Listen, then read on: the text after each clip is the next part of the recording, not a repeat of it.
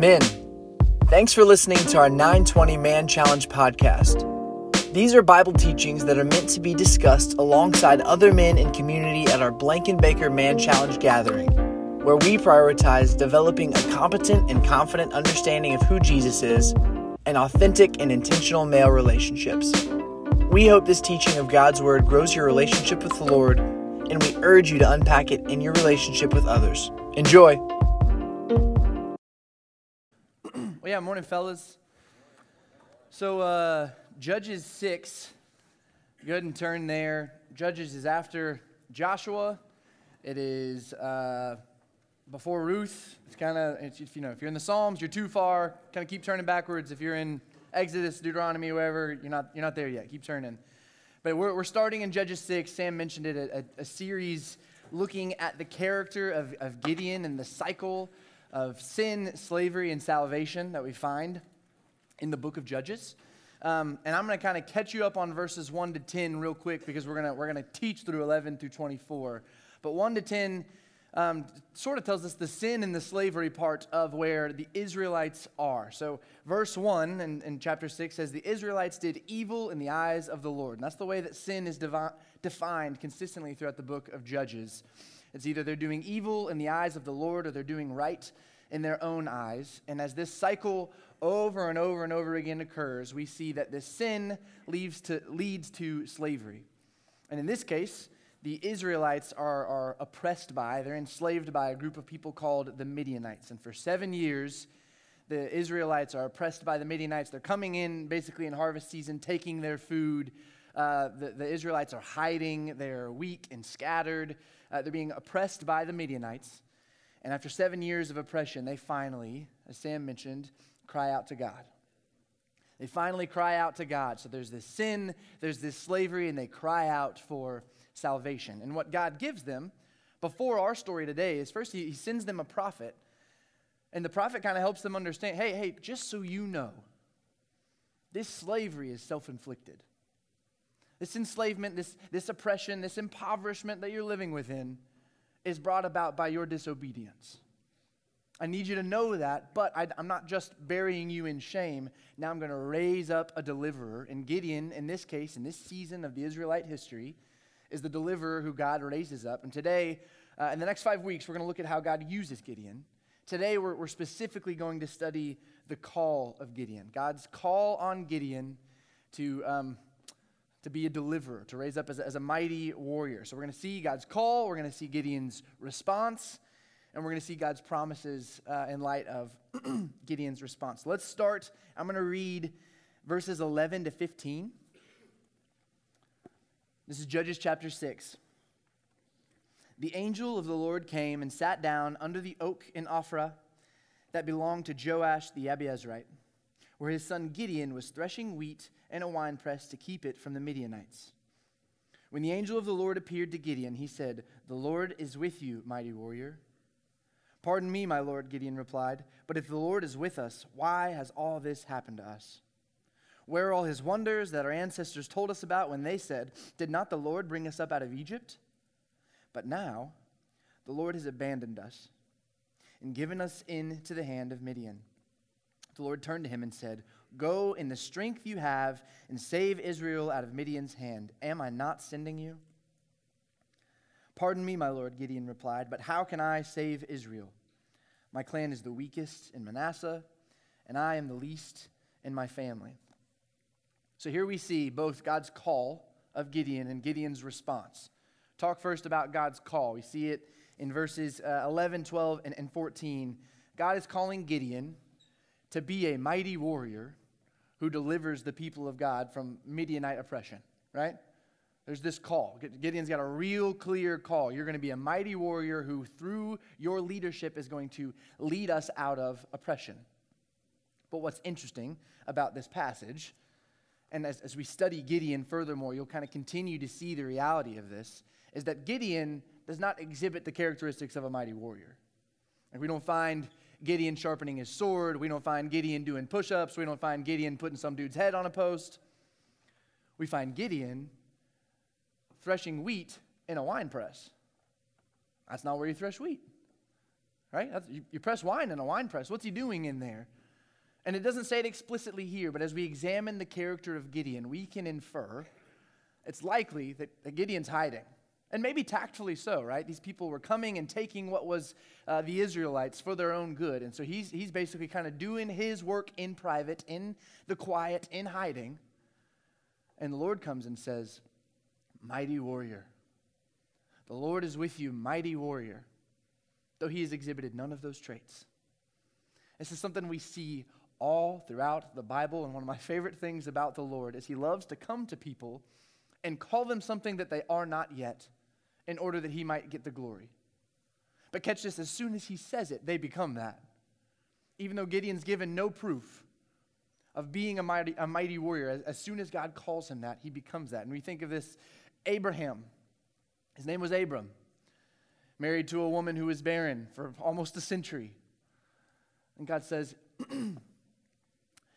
you're not Abram, you're Abraham now, because that name means father of many nations. It wasn't true in that moment, but now you and I at church camp growing up, if you were a part of the church, likely saying, Father Abraham had many sons. It became true. Jesus meets Simon. Says, I'm going to call you Peter. Petros means rock. And later in the New Testament, we find out that Jesus is saying to Peter, you are going to be the rock on which I build my church. Jesus comes and tells us things about ourselves that we might not say we've got the qualifications to be true, but as soon as he says it, it's true. And so I'm going to ask you guys to discuss this at tables today. What's God calling you to? God calls Gideon something, and in calling him something, he's calling him to something. What is God calling you to? Where is he calling you to trust him? Where is he calling you to obey him? And if you're like me, you hear that and you're like, honestly, I'd love to know what he's calling me to. It'd be a pretty good deal if an angel landed on my back porch and it's like, hey man, here's your next 3 steps. Go get them. Wouldn't that be great? I think it's acceptable in my mind. I look at this and I say, that seems kind of, I don't know what he's calling me to. And I want you to catch the heart of what's going on in the nation of Israel here. Disobedience is why they are where they are. God looks at Gideon and calls him to obedience.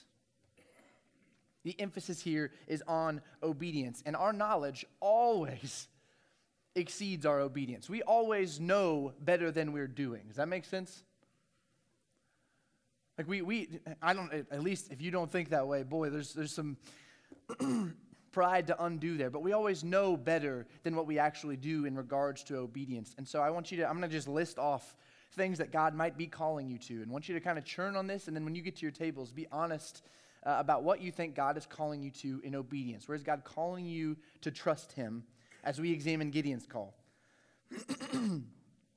He might be calling you to put your faith in him for the very first time. Trusting that Jesus is Lord and Savior. He might be calling you to share the gospel with a coworker or your roommate or a family member. He might be calling you to speak up about the unethical means of gaining revenue in your workplace. He might be calling you to open your Bible before you open Twitter. He might be calling you to confess sexual sin, a pattern of sexual sin, to bring sin to light so that Jesus can work in it. He might be calling you to reallocate your spending in a way that prioritizes honoring God over giving yourself comfort. He might be calling you to apologize to your kids for being short-tempered. He might be calling you to ask your wife to join you in prayer before bed. He might be calling you to wait, to cling to him in a season of darkness, of sorrow, of doubt.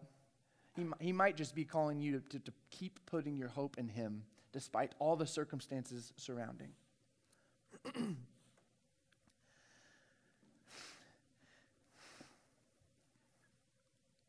He might be calling you to leave your family, your friends, your hometown, your job, and your brothers, and the roads that you know. He might be calling you to go do something new somewhere else, to serve where need is. I don't know what the Lord's calling you to today, but he does. He knows. And where our knowledge exceeds our obedience, you probably know too. And if you don't know, I'll be praying that the Spirit would either clarify or affirm what it is that he's calling you to, and that you would honestly share that at your table with your men this morning.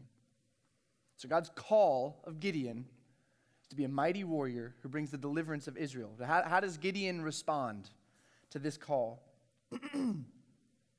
We catch this in verses 13 and verse 15, and they're both different, but Gideon's response is the same in this way. Both of his responses are doubt.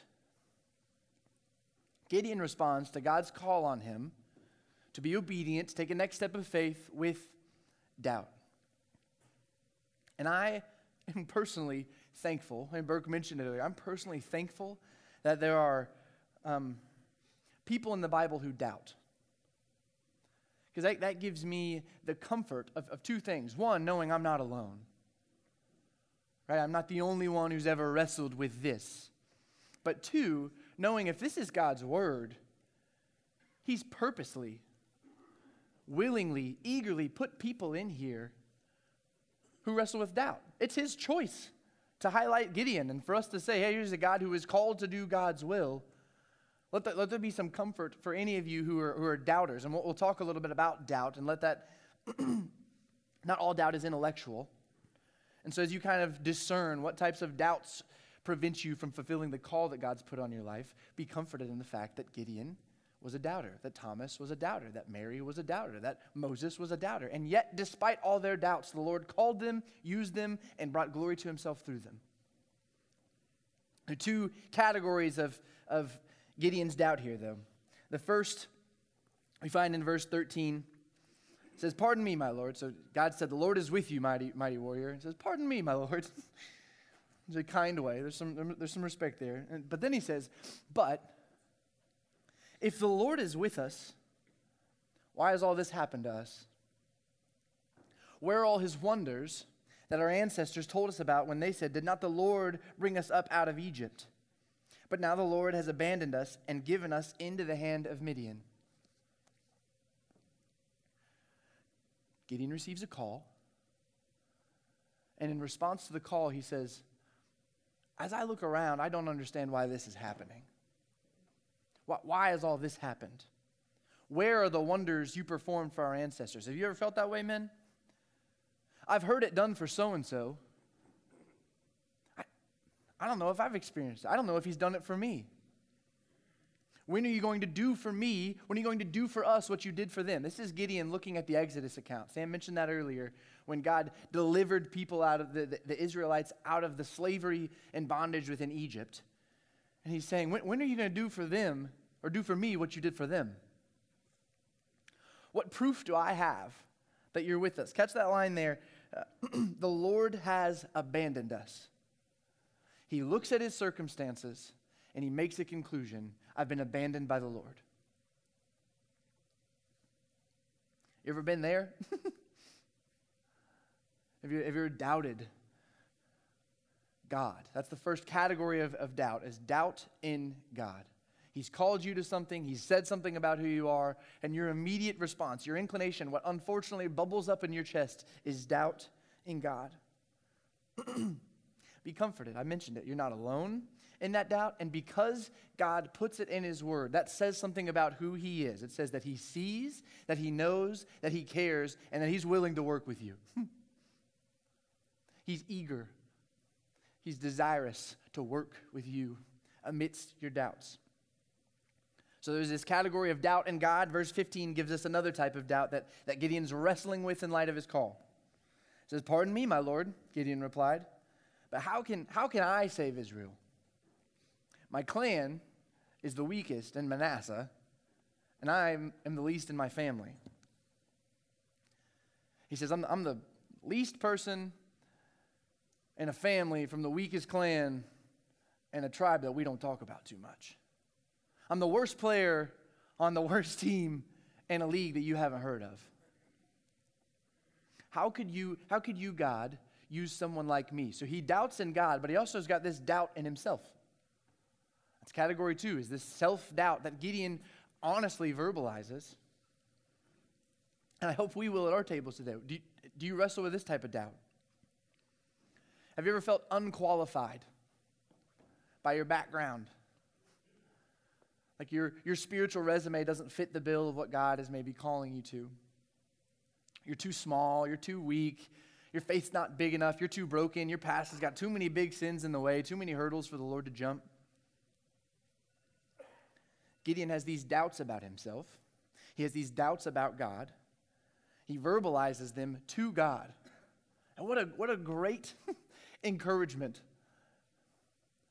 that this man in the Bible is honest about his doubts with God. And so that's our second question today when we go to tables, is what doubts about God or about yourself keep you from trusting in him?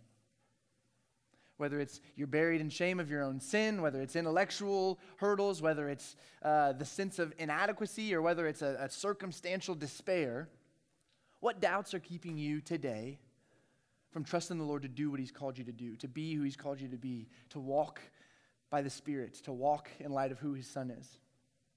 Now, thankfully, even though Gideon exhibits doubts, God doesn't leave Gideon to wither up in his doubts, nor does he leave us to wither up in our doubts. God gives 3 promises. That's how we're going to finish this passage. 3 promises to Gideon that we can take in light of our doubts in order that we might fulfill the calling that God's given us. The first one is in verse 16. So Gideon's doubt. God says, "The Lord answered, I will be with you, and you will strike down all the Midianites, leaving none alive." So the first and most important promise that God gives us in order that our callings might be fulfilled is his presence. These are going to be alliterative because I'm leaving and I might as well finish with 3 P's. So P number 1, presence. God gives us his presence. Gideon asks, remember those questions. He asks when, what, where, why, how. And God gives none of those answers in this passage. That doesn't mean that's a blanket statement that he never will. But God looks at those questions and says, who is going to be with you? Because then the what, the when, the why, the how, all of those things dissipate because they're transcended by the transcendent. Who will be with you? I will. God looks at Gideon and says, you know what you need to answer this call? You know you need to be the man that I created you to be? You need me. And that's the Bible, fellas. That's the gospel. That's Christianity. That is the whole thing tied up in a verse. You need my presence. And there are 2 things I kind of want us to catch from this, okay? First is God's plan for saving his people is dependent on his presence. Right? So the Midianites have oppressed Israel. They're in terrible impoverishment. They cry out to the Lord. And God doesn't say, hey, Gideon, start acting like a warrior. Start doing your push-ups. Start sharpening your sword. He says, no, you are a mighty warrior. And these things will be accomplished because I will be with you. By my presence and my work, people will be saved. My people, the people who I've called to me, are going to be saved because I will be with them. And here's where we need to be faithful readers of God's word. God's promising his presence as the means of salvation to the people of God. And Jesus says in the New Testament, that the Old Testament, John 5:39, he says, the Old Testament, you search the scriptures looking for me, and it is they that testify about who I am. So Jesus says that Judges 6 testifies about who he is. He says elsewhere in the Gospels that he is the fulfillment of what is written in the scriptures. So we get to look at this text and say, okay, we've got it better than Gideon did. He got to talk with an angel in real life, right? That seems like a plus. But the resurrected Son of God says that was written to testify about who I am. And so do you see where the bridge is here from Gideon in this moment to the gospel that you and I accept thousands of years later? In our sin, much like the Israelites under Midianite rule, we forget, we forsake God, and are in need of saving. And what was God's plan? What was God's plan for you and for me? Jesus, the Son of God, who is God, came and was present. He was incarnate. He was born of a virgin. He walked on this earth. He lived a sinless life. He died a death on a cross that you and I ought to have died in our place, atoning for our sins. He was dead. He resurrected on this earth, came back to life, and said in his resurrection, I'm going to be with you to the very end of the age. And then he fulfilled that promise by sending his Spirit to the church so that anybody who believes in him is given the gift of the Holy Spirit, that we are temples of the Holy Spirit. The living God lives inside of us. And so this room this morning, knowing some of you men at the very least believe the presence of God's here. God's plan wasn't for you or for me to try harder, to do better, to work our way to him. He came to us. He does it with Gideon, and he does it with us, and we need not miss the good news that God's presence of Gideon is not a 3,000-year-old promise. It's one promised to you and me today. God's plan for saving his people is dependent on his presence. Second thing about God's presence is that God qualifies the called by giving us his presence. God qualifies the called by giving us his presence. So Gideon was unqualified. I don't think verse 15 was false humility. We live in a day and age where humility, when people are honest about weakness, it's typically responded with something kind of therapeutic. No, Gideon, you're not weak. Your family's big and strong, and you're a big boy. What does God say here? None of that. Gideon is not qualified to this calling. But God's presence qualifies him for the calling. There's the tricky language of God does not call the qualified, but he qualifies the called. That's not my line, it's someone else's. It's a great and important reminder as we look at biblical characters. And in this specific passage, we learn that it is God's presence that gives Gideon all that he needs in order to do what God has called him to. It makes clear the presence of God allows us to trust, obey, and faithfully fulfill the call that God has placed on us. We see this all throughout Scripture. Psalm 23, the psalmist writes, even though I walk through the valley of the shadow of death, so they're in circumstantial despair, they can't see around them, I will fear no evil. Why? Because you are with me. The presence of God allows the psalmist to fulfill their calling, to keep walking in the pilgrimage of faith. Joshua 1, Joshua is called to lead the people into the promised land. It's a daunting and an enormous task. And God says, do not be afraid, only be strong and very courageous, for I will be with you. God's presence equips Joshua to do what he's called to do. In Isaiah 43, God's speaking, and he says, those who are overcome by the waves, amidst the fire, you will not perish, because I will be with you. Shadrach, Meshach, and Abednego are thrown into a fire, thrown into the furnace. But there's a fourth. Nebuchadnezzar looks in and says, I thought there were only three. There's four of them in there, and one of them looks like a son of God. God was present, and because he was present, he allowed them to fulfill their calling, and that is true for you and I today. There's a song that I love and listen to and has fueled my faith in this season called Trackless Sea. And the chorus is 2 lines. It says, fearless, I walk the trackless sea, which is an allusion to Psalm 77. God's walking on the waters, and they don't see his footprints, but they know that he's acting. Fearless, I walk the trackless sea. All my life is life with thee. The presence of God equips us.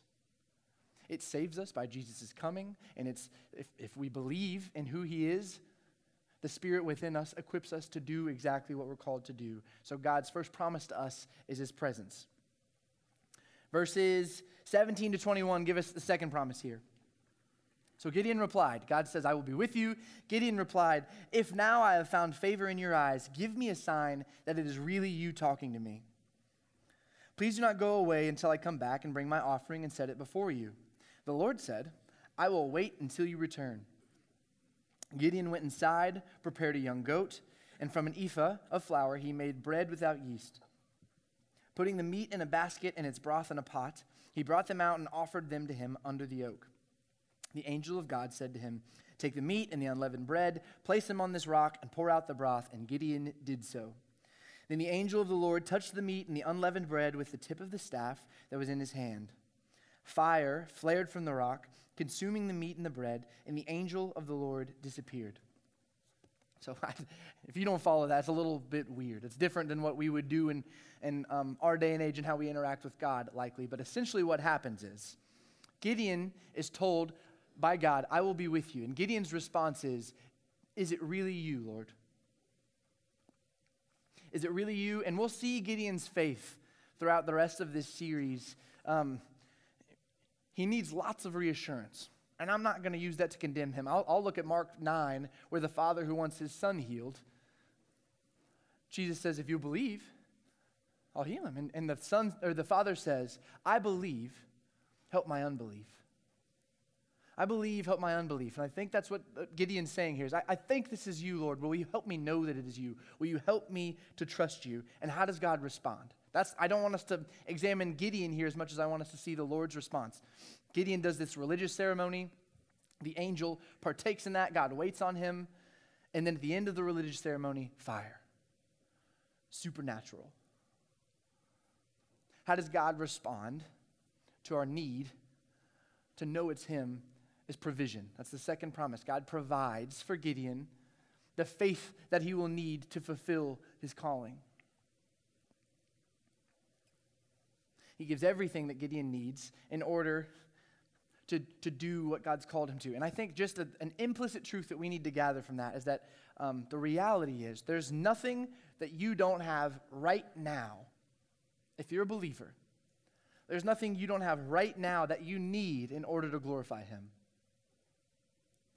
He's constantly giving you exactly what you need in order that you can continue to grow in your faith and trust and obedience to him. So God promises his presence. He promises provision. And here, I think I just want to point this out, the Lord's patience here. He says, I will wait until you return. Essentially, God speaking with Gideon. The angel of the Lord is speaking with Gideon. And Gideon says, could you show me one more thing? And God's patient. He's kind. He's willing. Because he provides what we need. Finally, verses 22 to 24. When Gideon realized that it was the angel of the Lord, he exclaimed, Alas, sovereign Lord, I have seen the angel of the Lord face to face. But the Lord said to him, Peace. Do not be afraid. You're not going to die. So Gideon built an altar to the Lord there and called it, The Lord is Peace. And to this day, it stands in Ophrah of the Abiezrites. So God gives his presence to Gideon, gives his provision. And Gideon's response here is fear. Basically, he says, will you show me that it's you? And the Lord reveals himself more so. And Gideon's response at this magnificent moment is horror. This is something we, again, as 21st century Americans have a hard time understanding. What's he afraid of? Like, he's talking to God. But I think a couple analogies. One, Gideon's response is, I think, similar to what our response would be the closer we got to the sun. Right? Like, it's beautiful. You're in a spaceship, you're headed toward the sun. The closer you get, the hotter it gets, the more of its glory and amazing nature that you see, the more you're getting a little bit nervous. You're starting to sweat because it's hot, but you're also starting to sweat because that thing is too good for me. It's too big for me. I'm not worthy of that. I think Gideon's experiencing something similar here. In the Chronicles of Narnia, the children and The Lion, the Witch, and the Wardrobe, the children are just learning about Aslan, who's this Christ-like messianic figure throughout the Chronicles. And I think it's Susan. Susan hears about who Aslan is and says, hey, he's a lion? I'm a person. He's a lion. Is he safe? And she's speaking with a beaver because it's not real life. The beaver says to her, safe? Of course he isn't safe. But he's good. He's the king, I tell you. And so Gideon, I just want us to stop it. There's something about God's holiness that ought to evoke austerity, reverence, holy fear in him. And that's what Gideon does. He sees the Lord work, and he's not comforted immediately. He's horrified. But then God gives him the third promise he's offering us, peace. He gives his presence, he gives his provision, and he says, peace. Do not be afraid, you're not going to die. And again, this is peace we see all throughout Scripture. Philippians 4 tells us that in Christ we have peace that surpasses understanding. It's not found in our capacity to rationalize. It is a supernatural gift to empower us to do what we're called to do. Sam and I got coffee last week, and we were talking about my transition.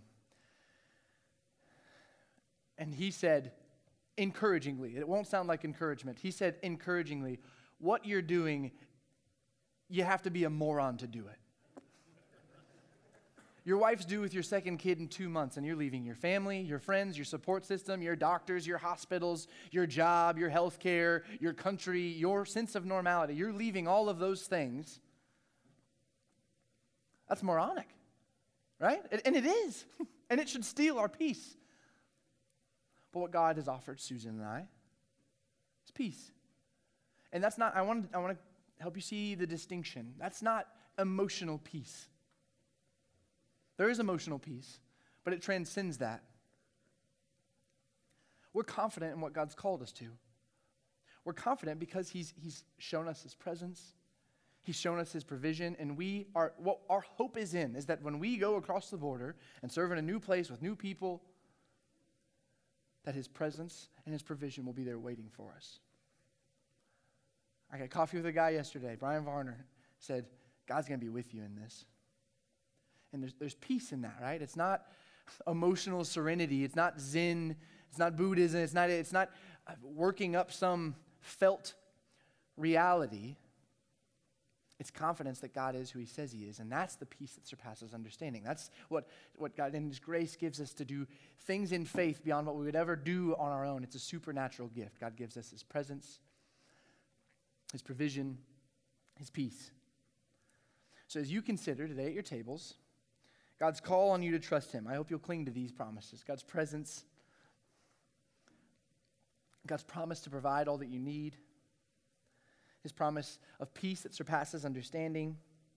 And here's how you can know that He'll keep these promises. 2 Corinthians 1:20 says that all of God's promises are yes in Jesus Christ.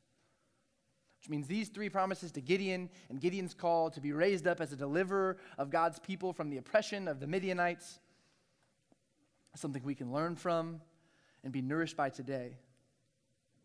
Because at infinite cost to Himself,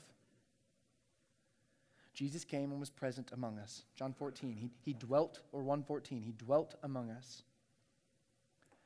At infinite cost, in immeasurable humility, He provided our greatest need in reconciliation to God. And as a result of Him coming and giving us all that we need, we can walk in the peace that He offers. So as I sign off from this ministry assignment, which, man, I love you and am grateful to have served here, to have been grown by, I am saddened to go.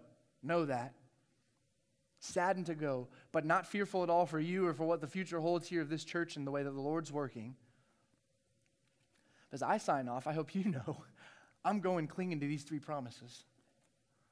I'm hoping in the presence of God in a faraway country. I'm praying for His provision to be made known to me and for His peace to be the fuel of faith that I walk in day by day. And I pray the same for you. Let's pray together. Father, I do thank You for these men.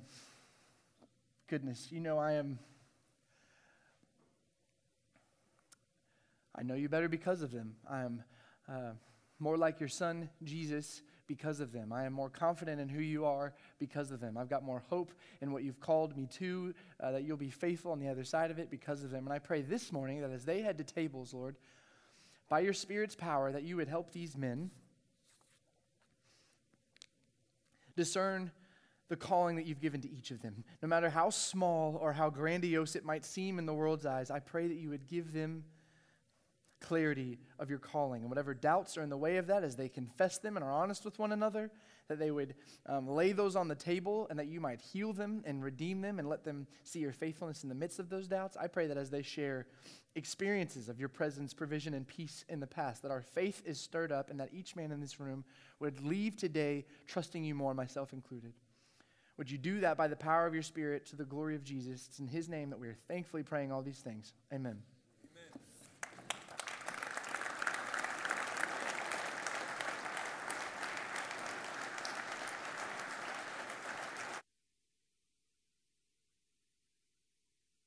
Thanks for listening to this week's Bible teaching from Man Challenge at the Blankenbaker campus of Southeast Christian Church.